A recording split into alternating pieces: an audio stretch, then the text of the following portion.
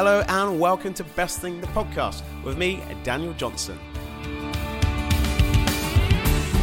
Today's guest is the very talented Jordan Luke Gage. Right now he's in the West End playing lead Romeo in & Juliet, and he's absolutely smashing it. He's also a songwriter, an accomplished guitar player, and apparently a fanatic when it comes to Greek mythology. We'll be finding out a little bit more about that later. Jordan's going to be talking us through his 5 best things to do with food, TV and film, music, travel, and something random of his choice. Not only that, we've also got Adam Harris's Fact Checking, where he's going to be fact-checking some of those wonderful questions that never get answered. Also, we've got Bethia Speaks bringing us brand new music every single podcast. Now that's jam-packed. Next, Fact Checking, followed by the interview with Jordan Luke Gage. Okay, here's today's Fact Checking. People always say this one, and it's, there are more people alive today than have ever died. Is it true? Find out at the end of the podcast.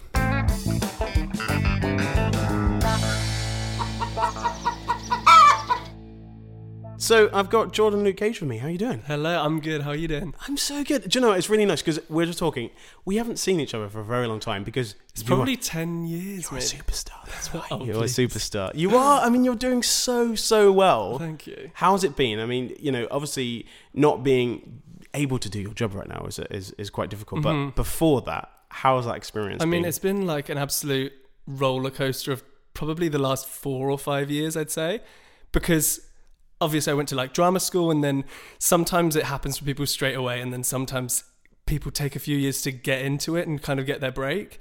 And I was definitely the latter. It took me probably 3 or 4 years before I actually started to establish myself in the industry. So it's been amazing, but I couldn't have wanted any other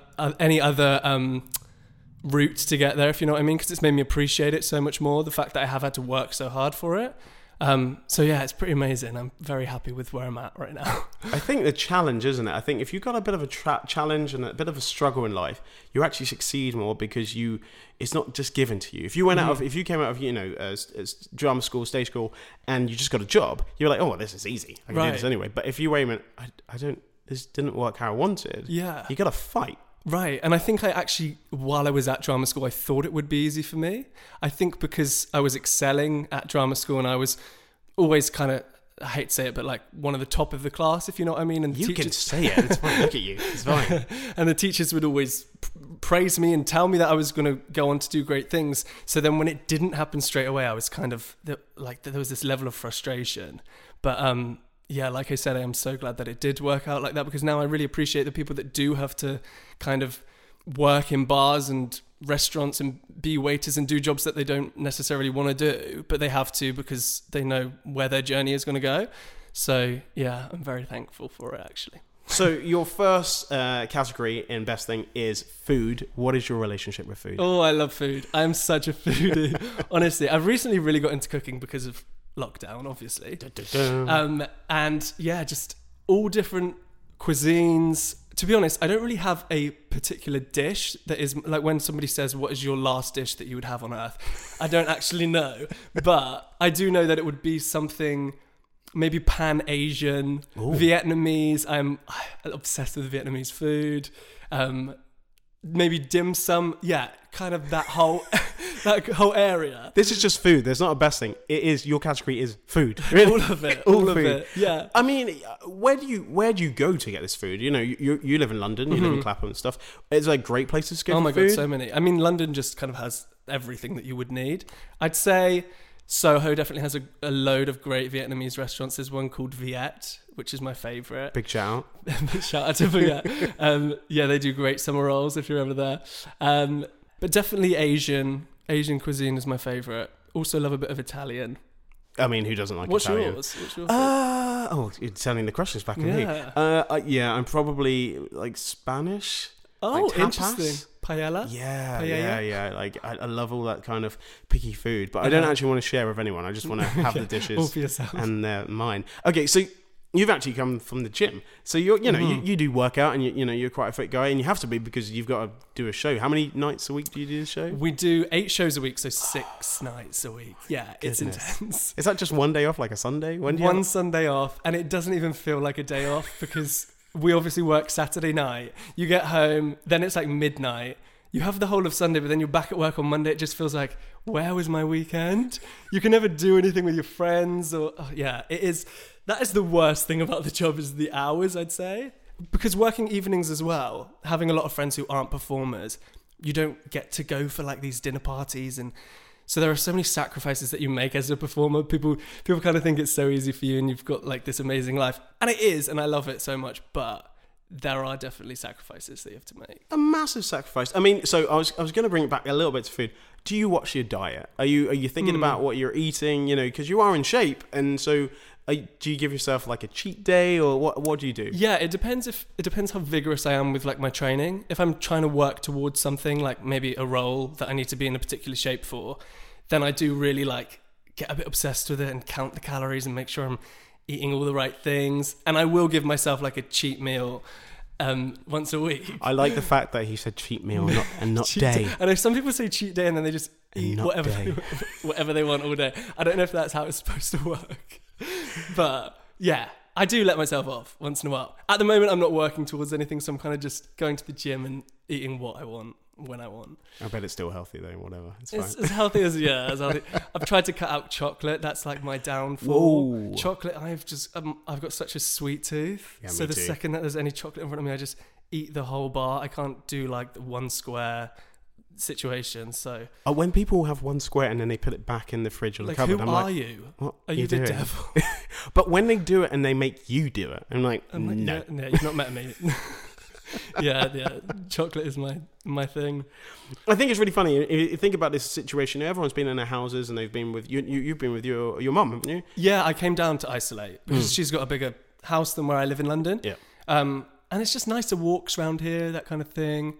So yeah, I've come with my mum. Yeah. Is she good at cooking? Can she whip up something nice? Do you know she is? I mean, she might listen to this, so just say yes. Okay, sorry, mum. She is. She's a good cook, but we have very different styles of food. My mum is very simple in terms of like what she'll eat on the. It will be like chicken and potatoes and vegetables, which is fine. Yeah. Like I like that now and again, but I also like to experiment and. I don't know, make curries and like noodle dishes, and she isn't as experimentative as I am. Would she eat your food? She will, and yeah, I do cook for her like every now and again, like maybe twice a week. I'll cook like a big dish for all of us, but most of the time she looks at my food and she's like, "Oh my god, what is that? Like I couldn't eat that." She's very judgy with food. I kind of like that. So kind of, if you're thinking about your sort of best thing about food, is probably just eating it, being healthy with it. You kind of like, Far East cuisine, so you like Vietnamese food and stuff like that. Now I'm quite hungry. I think I might have to try and get some. Should we order some Vietnamese? I think we should try and do that. So awesome. Okay, Jordan, we're going to be talking about travel next.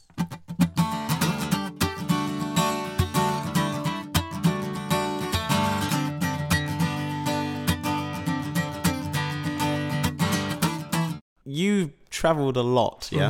Oh, we got Darcy. She's coming to say hello. Hi, Darcy. How you doing? She's so cute. She heard about your travelling story. She was like, wants to travel. let me know. Darcy, come over. Come here. You can come sit with me. There you go. She always makes a little entrance on the podcast. There you go. You can come sit here. There you go.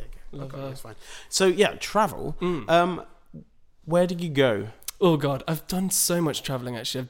I did all of Australia a few years ago and did like Tanzania, and then last year I did Vietnam, Cambodia, Thailand, Singapore and Indonesia, and then I also travelled around Italy and Greece a few years ago. I love travelling. It's like it's one of my absolute loves. I feel like you fitted it in before this lockdown. You just got like most of it done. Yeah, I know. You're like, I'm not going to do travelling for a while because I'm going to get this awesome West End show, and I'm not going to be able to travel or fly anywhere. So.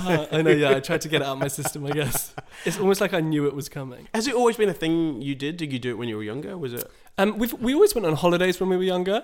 My mum's never really been good at flying. She's got kind of a fear of planes.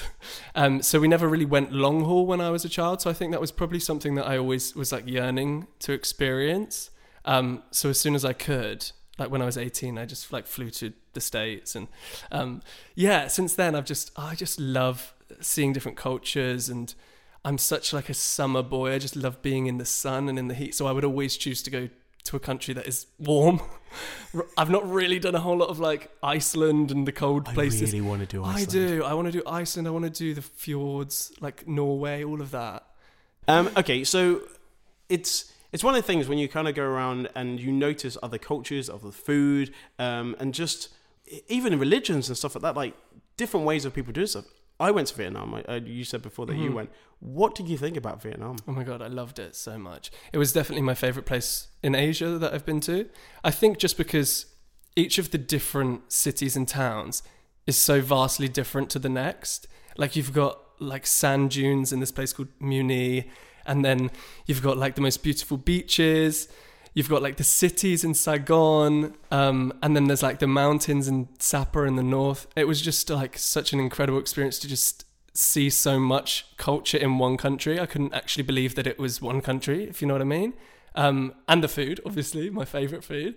And the people as well. I found the people to be some of the nicest people that I've met. Considering what because you know you might have gone to the museum in Ho Chi Minh and stuff like that. Yeah. Considering what's happened to these people, their history, you know, with the French and the Americans and stuff like that, they were treated so badly, and it was like they were caught in the middle. They, you know, you go around if you ever get a chance to go to Ho Chi Minh and you haven't been before, listeners.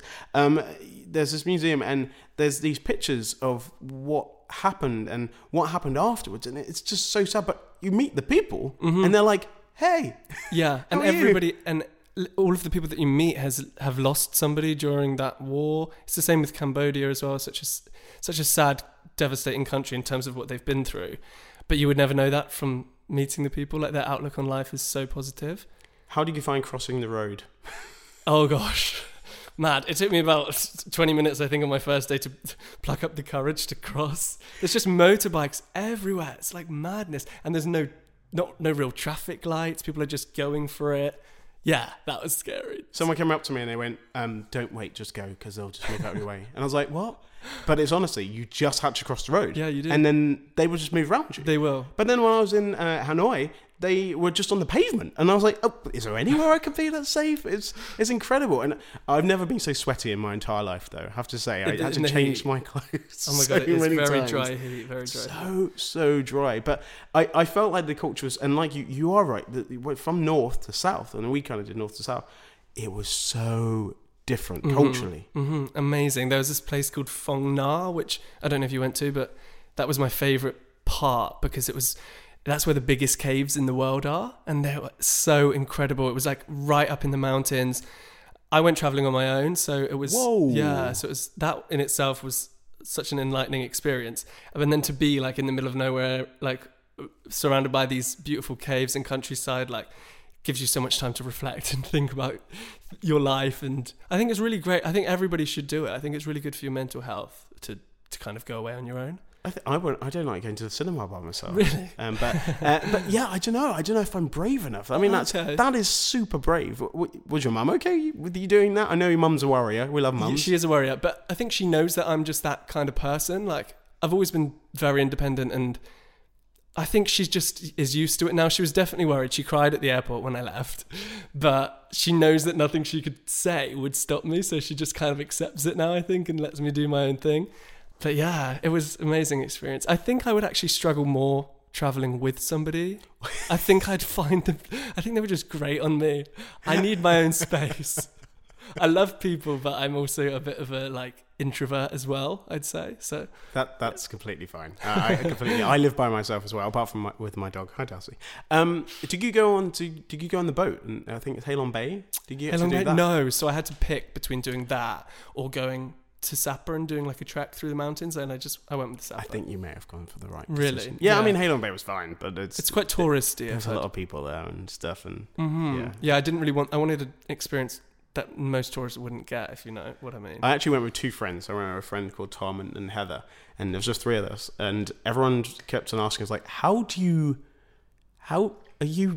with them, or are you together, or all this stuff, and we just said that we just a threesome. People were like, Okay. Yeah, we're just all together.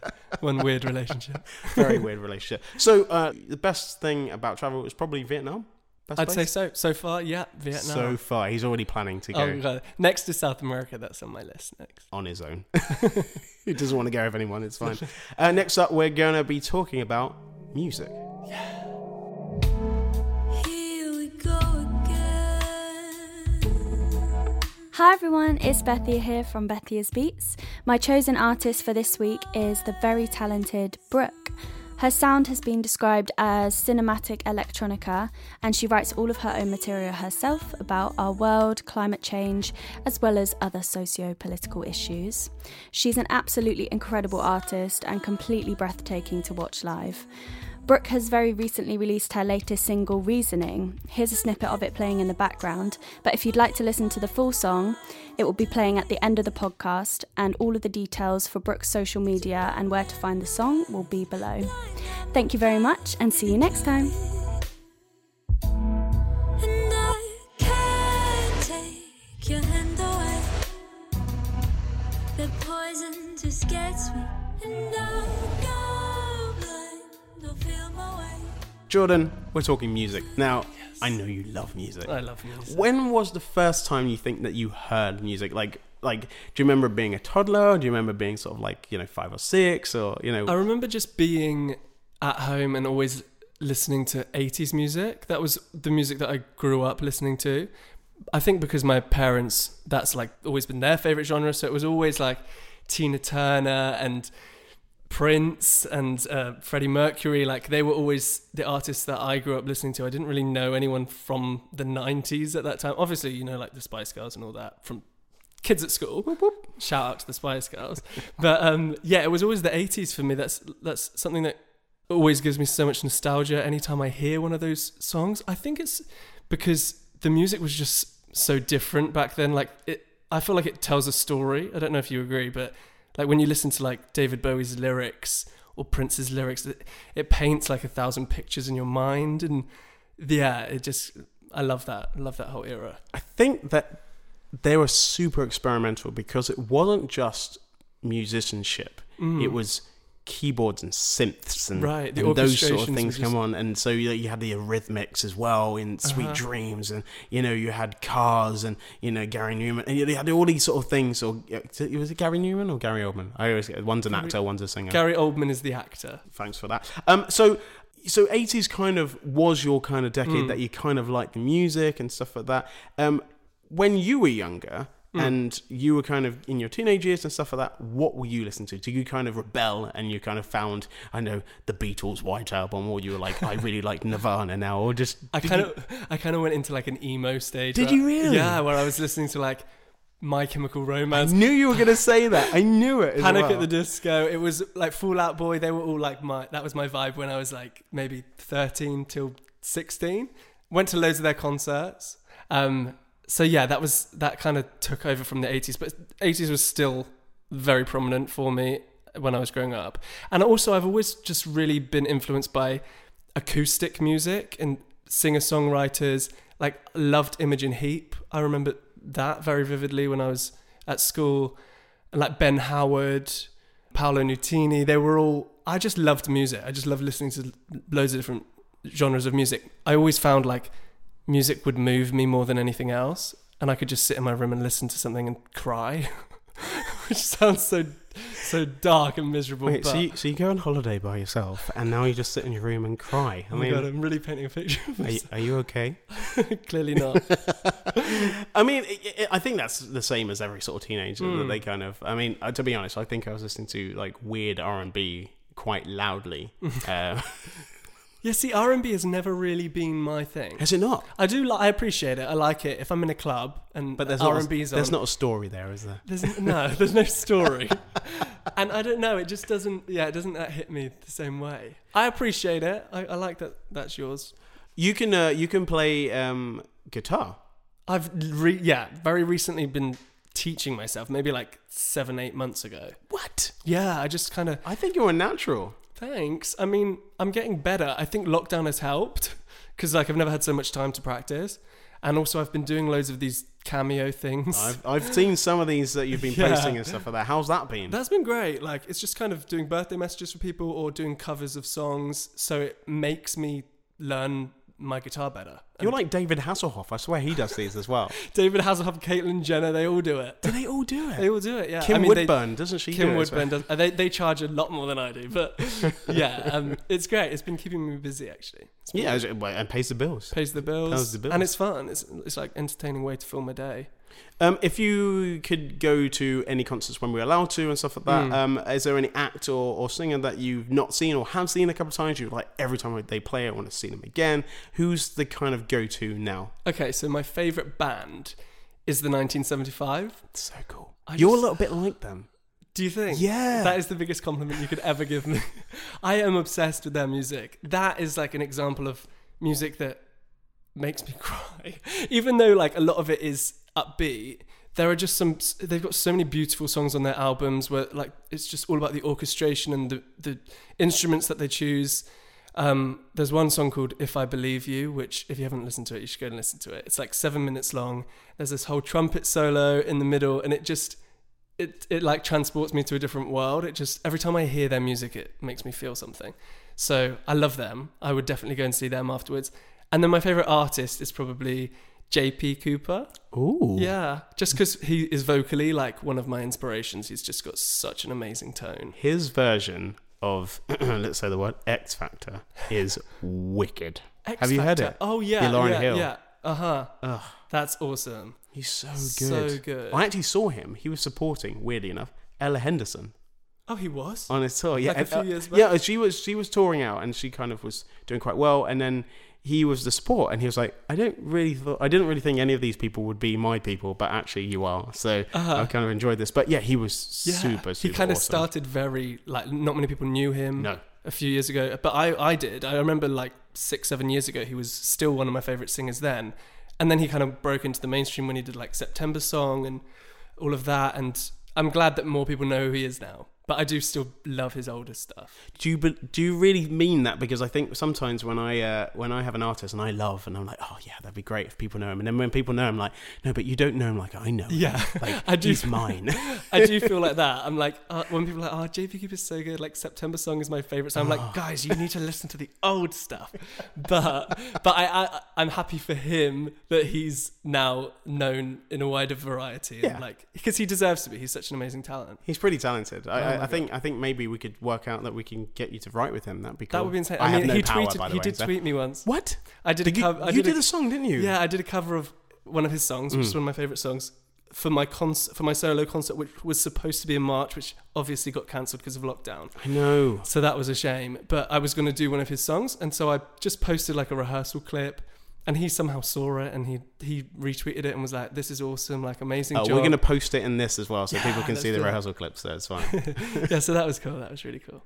So, okay, so you kind of would say it started off 80s. And if you think about the music taste of 1975, they're kind of, even though they're called 1975, they kind of have an 80s kind of feel because they're experimental. And I think that they went through a really long road to become the band they are. I think they had many name changes and many different band members and stuff like that. And it's perseverance, like you. You have perseverance. You never give up. And that's been your journey. And we spoke about it right at the beginning, but tell us a little bit about the role you're playing in & Juliet. Right, yeah, so I'm playing Romeo in & Juliet. The lead. He's playing the lead.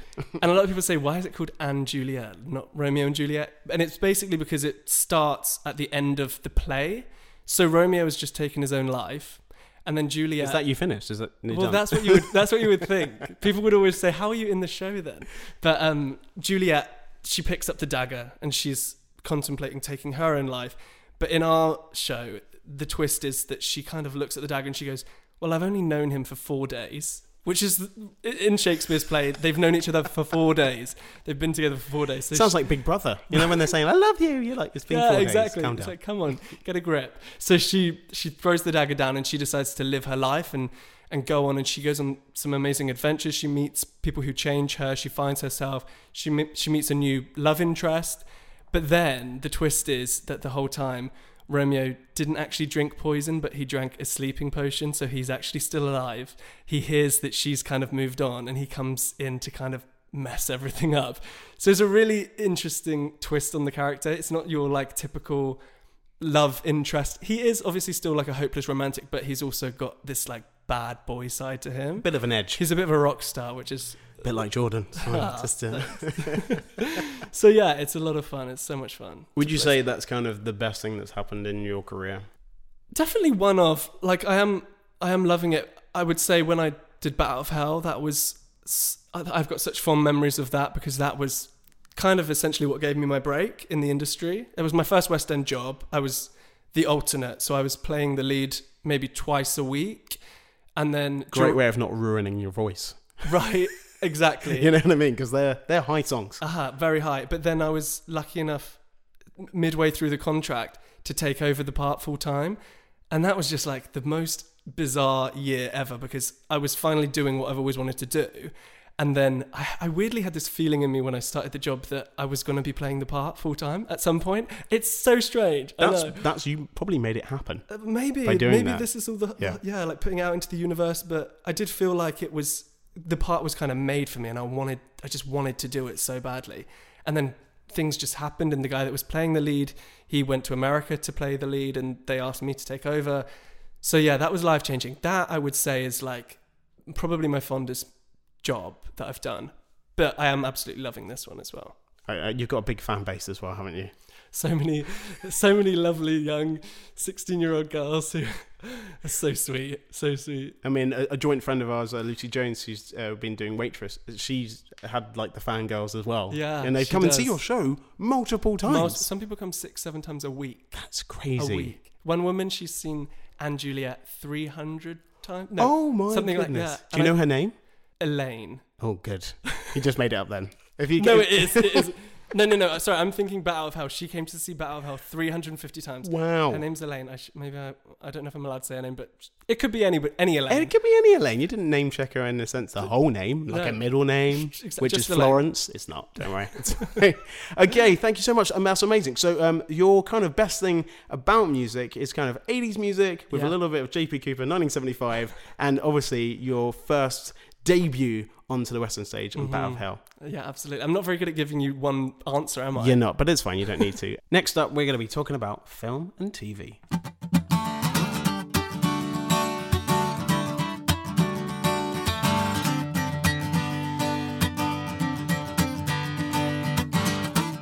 So I know a lot of people have been watching a lot of films and a lot of TV, just having to be inside. Mm-hmm. Did you watch Tiger King? Oh God, yeah, Tiger King. Tiger King was amazing.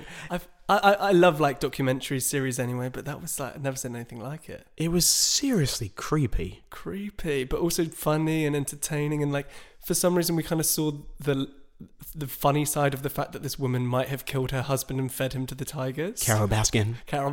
Hello, kitty catties. Hello. Hi, you cool cat. What is it? Cool cats and cool kittens. Cats and kittens. It's just the way she said it. She said it in such a sort of hi, you cool cats and kittens. Hey, how you doing? So creepy. Stop it now. This is weird. But also, it was completely and utterly rubbish. Like it was great, but it was terrible. It was definitely trash TV. But it makes you feel better about your life. That's the whole point. I would never watch it again. I think I probably would. Would you? In a couple of years' time, once I've forgotten what it's about. I'm contemplating watching Don't Mess with Cats. I'm just not sorry. Oh, that is... Did you watch that? I've seen it. That is very messed up. Whoa. You should see it. If you're interested in that kind of thing, then yeah. Like in terms of crime series, because that's my favorite genre. So is it really? Yeah, it is. It's weird that you started talking about this. Look at me, straight into it. It's like we've been talking before, but we weren't because we just sat in silence. So what is the best thing about TV and film for you? For me, I'm always drawn to like the documentary series just because I can always relate to something that is true. Like obviously acting, love it, like trained in it. But yeah, it's kind of my escape to watch. I love true crime documentaries. Like Making a Murderer, The Keepers. Recently watched The Innocence Files on Netflix, which is it good? It's so good. Really, really sad. But it's all about how like the judicial system in the States is so messed up, which we pretty much know. Allegedly. But yeah, it's just so interesting. Like seeing these people who have been wrongfully convicted for crimes and stuff like that. I feel like if I wasn't to become an actor, I'd probably want to go in the direction of maybe like forensic psychology or something to do with law. So yeah, I'm really interested by that. It is a game, isn't it, though? They sort of say with the sort of law and the jury and how you turn out and what do you look like and what's your backstory and stuff like that. And Yeah. it's really, really tough. I've never had to do any jury service No, yet. me Have you, neither. have you not? Would you like to do it? I'm desperate to do it. I know people say like, oh God, jury service, and they always try and get out of it. For me, I would love it if I got jury service. As long as you get a good case. You want a good case. Yeah, you want a good case. You don't want like somebody that stole a comb from W.H. Smith. I mean, I want that one. So So that you get to go home earlier. Go home.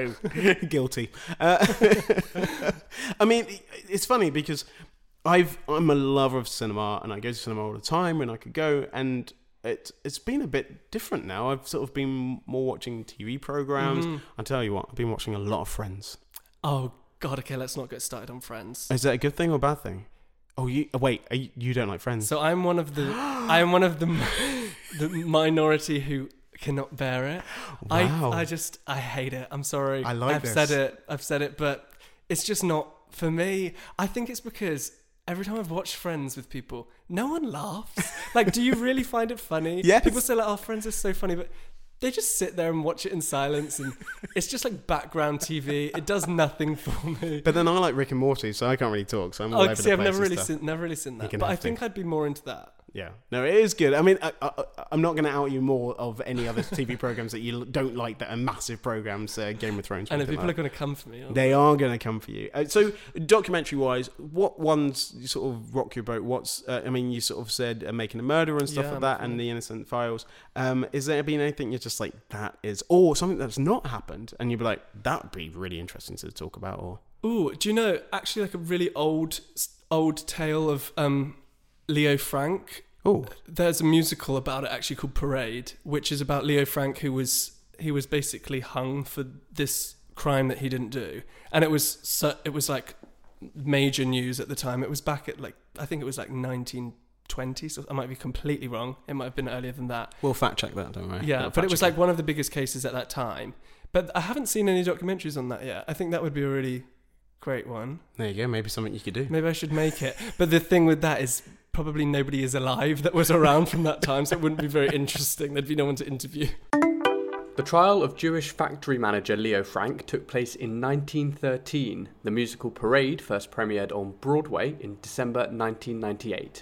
Are you a film buff? Do you watch many films? I do, yeah. I love films. I love horror films. Oh, Yeah, you're horror. quite dark, aren't you? You're goth I am. past, you go on holiday by yourself, you're sitting crying. There's a theme. Like, I'm going to say it again. I'm a mess. Are you okay? I need therapy.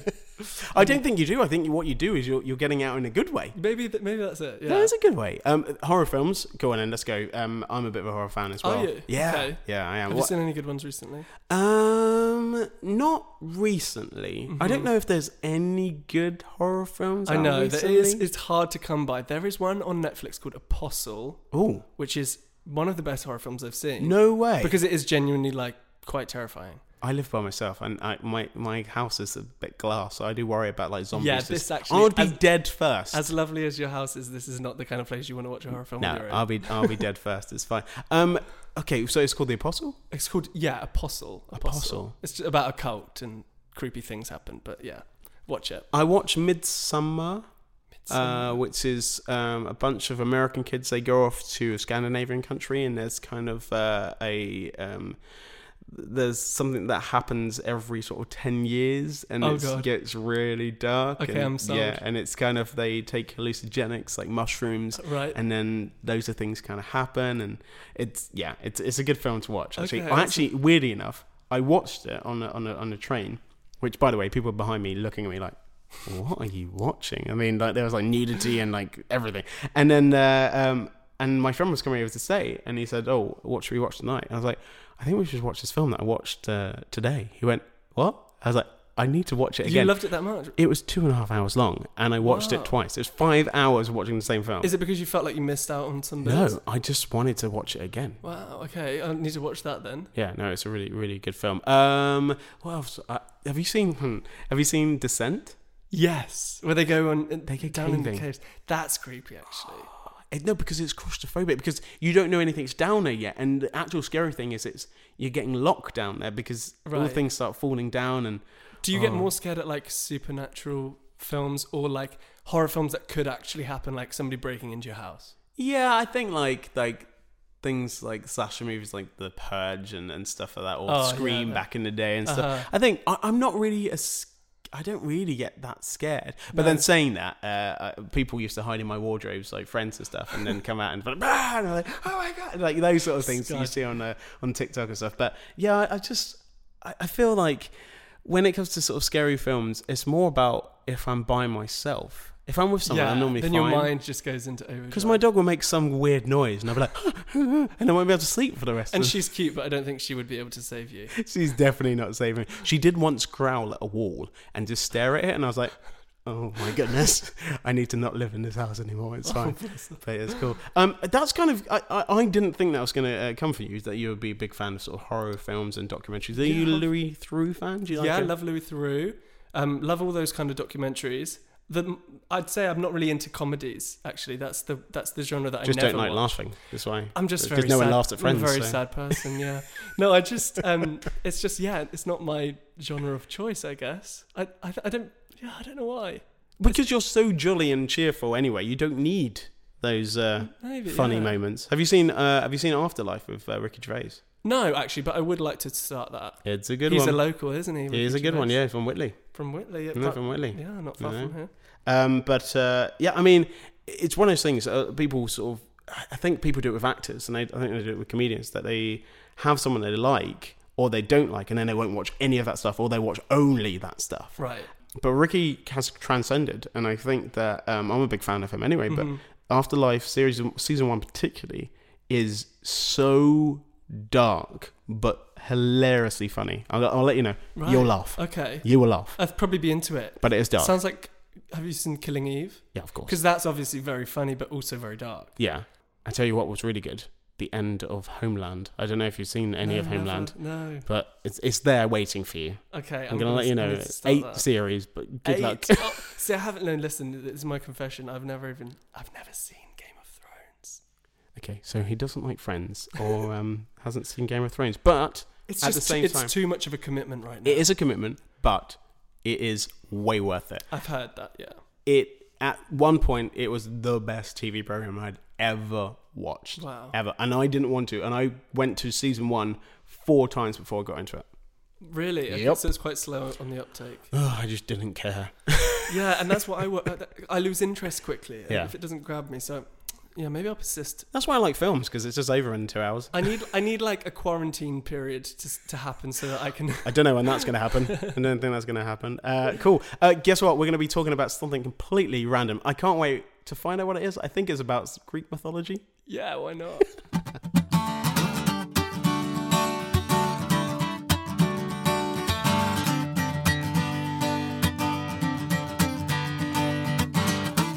So, something random part and the best thing. Very random.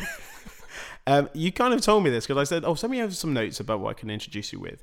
And you're just like, what you're doing and playing Romeo and, your guitar and songwriting. And then apparently Greek mythology. What's this all about? So yeah, I've just always been really interested in Greek mythology. It's just, I don't know why. I remember at school, like, hearing the tales of, like, the Greek gods and monsters and, like, Medusa and, like, Orpheus and all of these incredible stories, and just, like, loving the adventure of it so much. And so it's something that I've recently rediscovered about probably 2 years ago. There's this musical that was in the West End called Hadestown, which is now on Broadway. It's like the biggest show on Broadway. It just won all of these Tony Awards. And that's based on the Greek myth of Hades. And so when I saw that, it like brought me back to like... Even your eyes now lit up. It just like took me back to this time when I was like learning about them all and found it so fascinating. And so since then, it's kind of reignited this fire. So like all I read at the moment is like books on Greek mythology. I'm reading Mythos at the moment by Stephen Fry. It's just... Do you know much about Greek mythology? Absolutely nothing. No? Nothing. I feel like it's... Educate me, come on. I just feel like it's super interesting and should be taught because each story like has such profound morals to them. And I think when you're younger, we learn about Christianity and the Bible, and that's something I never could relate to because I'm not religious really in the slightest, and I couldn't relate to those stories in the Bible, but this, I think it's because they're myths and like the Greeks, they didn't try and hide the fact that they were myths. They never said, oh, we believe that this actually did happen. It was just to kind of teach people that these are the ways that you should live your life, and to teach people morals. And so it's just something that I feel like we should learn more about. What have you learned from it yourself? Like what sort of morals do you reckon that you've sort of taken from it in life? I think it just teaches you not to be like a rash, impulsive person, which I can be very impulsive, and like live in the moment and just say what I want to say or do what I want to do. And in the Greek myths, if that happens, normally tragedy comes back and bites you. So I think it's just about instilling like these qualities in you. And then there's obviously like one of my favorite myths is about Orpheus and Eurydice, which is he basically went down to the underworld to fetch his lover and take her out of the underworld, but he had to perform this task where he wasn't allowed to turn around to see if she was following him, and if he did turn around, then she would have to stay in the underworld forever. Oh wow. And so they're like walking out of the underworld, it's taking them weeks, and just as he gets to the end, he turns around just to make sure that she is there, and he could have just gone 2 more steps and she would have been safe in there forever. But it's the fact that he let his mind get the better of him. And I think that's such a profound story, because we always let our mind get the better of us, and we let our mind control us rather than us controlling our mind. And so it's just about controlling that, like not letting that doubt to come into your mind, and trusting. And just there's so much I take from it. I'm rambling, You're but so deep. Like I kind of love that kind of like thoughts and just like the morals and the myths and stuff like that, and you kind of take them on. I guess people do that in religion. You know, there's elements of, you know, thou shalt love neighbor, and you know, those sort of things. And do you get this from family, or just from you? Oh, just me. Nobody in my family could be. They're like, oh, he's got the book out again. Yeah, they're not even slightly interested. I don't think they know the first thing about it. I don't know where it came from. I did philosophy for A-level, so maybe it's something to do with that as well. But yeah, I think I just found it fascinating, like imagining these monsters like Medusa that had like all these snakes in her hair, and I just think it's kind of cool and fabulous and like nuts. And we all know about Medusa, you know what I mean? We all know about that, and maybe it's cartoons and stuff like that kind of came through, but it has been slightly drip fed, but probably not enough. Right, yeah, not enough, I don't think. I bet kids nowadays probably don't know the first thing about it. I don't know if it gets taught in schools. Well, we can find out. We'll fact checking that. But maybe it doesn't, or maybe like a term or like a class session or something. Right. They build something out of paper mache. Yeah, and the thing is that I'm learning at the moment from reading Stephen Fry's book is that so much of our language now comes from these Greek myths that we wouldn't even know. I can't even think off the top of my head, but there's so many, and there's all these footnotes that he writes at the bottom of each page. There's a funny, I don't know if you know the story about Stephen Fry. So he read all the Harry Potter books. Yeah, he did. He was the guy that did the audiobooks. The main guy. And I don't know, he said this on Graham Norton, I think, or was it on his radio show? Anyway, and he said that he was talking to J.K. Rowling, and he was just like, there's one phrase that I can't say. And she was like, what is it? He was like, oh, it's Harry Potter. I can't even say it. I can't even say it. Harry Potter pocketed it. Harry Potter pocketed it. Yeah. He said the pocketed it is quite hard. It, yeah. And he said, do you mind if, and this is the first book, he said, do you mind if I just say put it in his pocket? And J.K. Rowling went, no. And then she wrote it in every book. Really? Just so you had to say. Everyone at home is going to be doing Harry Potter pocketed it. Pocketed it. Yeah, he's great. He's great, isn't he? I was surprised actually that he didn't have a part in one of the movies. He's like a English thespian veteran. Yeah, and really they had all of them in it. Maybe he just didn't have time, or didn't understand it, or just, you know. Maybe there wasn't a part for him. All he knew was going to do the audiobooks, and just like maybe it's too close to do that. And got played close. I'm a big Stephen Fry fan. I mean, I think he's probably one of the most intelligent minds that I know. Absolutely, yeah. Of 100%. Anything he does, or you know, I'm definitely out for watching or listening, and you know, hasn't he read all of Shakespeare? Like he's done. Every like a single, podcast, like he's just a genius on the classics. So like Shakespeare, Greek mythology. Like Greek mythology is one of his main passions. Where does he have the time? He does QI and like, you know, literally he did QI. I think he's probably not on social media like our generation. Yeah, probably. I am kind of envious of that. The fact that the generations before us didn't have the distractions that we do, because we're all kind of guilty of getting distracted by Instagram and Facebook. And I try and look at that thing on your phone that tells you how much screen time you've been using. It's horrible. It's horrible. Yeah. Sometimes I go to bed, it says like you've spent 2.5 hours on social media, and I'm like, that is time I will never get back. No, the problem about it is though, I deleted social media from my phone, which have really annoyed people, because people are like, "Are you okay? You haven't posted. Are you okay?" And I don't really post a lot anyway, but they're like, "Are you okay?" And a week later, I looked at my phone, and to see, like, I bet I haven't been on my phone as much. It said, you spent 3 hours looking at the weather app. So I'm just addicted to the phone. It's like praying for the weather to change. Nothing to do with the app. It was the phone. Right. But at least it's not social media. It's better for your brain. Maybe social media is the Greek mythology of the future. Maybe we might be learning stuff from that. I don't know. Perhaps. Creativity from if you look at some people's stories and some people's stuff that do, it could be amazing. And we're looking at all the fluff around it, but actually there may be something in there that we could sort of take away. Oh, absolutely. I think it's definitely a good thing that we've got it. Like the amount of jobs that have come from social media, like that kind of thing. But I do think it's all about moderation, and I'm trying to teach myself not to spend so much time doing it. And I find the best way that I'm dealing with that is during lockdown. Okay, so every morning when I wake up, I don't let myself go on my phone for 2 hours. Whoa. And the first thing you do when you wake up is you reach for your phone you see what messages you've got, or you check Instagram, and that time just goes. And I read somewhere that is so bad for your brain. The radio waves first thing in the morning from your phone. You need to like go outside and like get fresh air, have some water, have some breakfast. So now I go outside and I read my book, and I give myself 2 hours, and then I can check my phone. I mean, I think we all need to be a bit more Jordan Luke Gage. You've been an amazing guest. Thank you so much for telling me about your 5 best things as well. Have you had a good time? So much fun. I've made you say that. It's good. Well, hopefully, and good luck with everything you're doing in the future. And when you get back into playing Romeo as well, I'm definitely going to come and see it. Oh yeah, come see it. You're a star. Thank you very much. Thank you.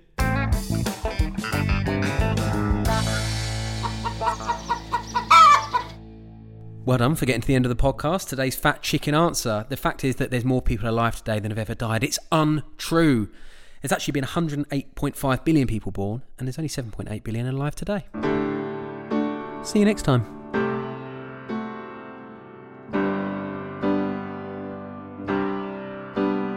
Just a few thank yous for the end of the podcast. To our wonderful guest, Jordan Luke Gage. Also to Adam Harris with his Fat Chicken duties. Bethia Beats bringing us some of the best in new music. And of course, the legend himself and the architect of this podcast. Yes, Professor Ollie Guillou. Thank you so much for your editing skills.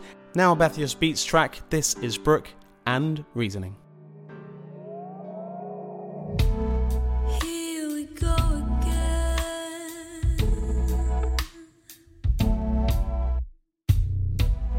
Digging my way through.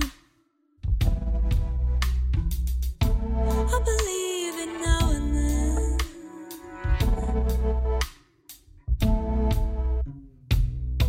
Somehow I can get to you, but I can't find the time, I can't find the mind to do it. Between wrong and the right, blind I'm invited into it, and I can't take your hand away. The poison just gets me, and I'll go blind, I'll feel my way to the reasoning.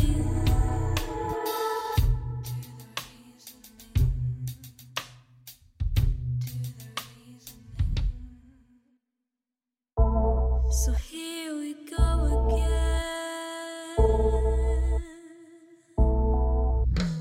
Like I don't remember you.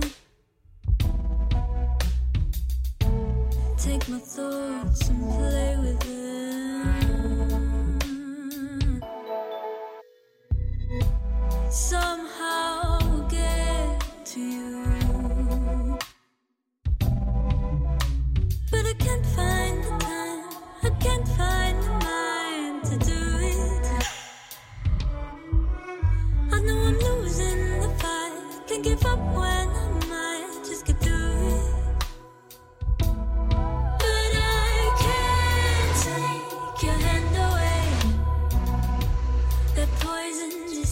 me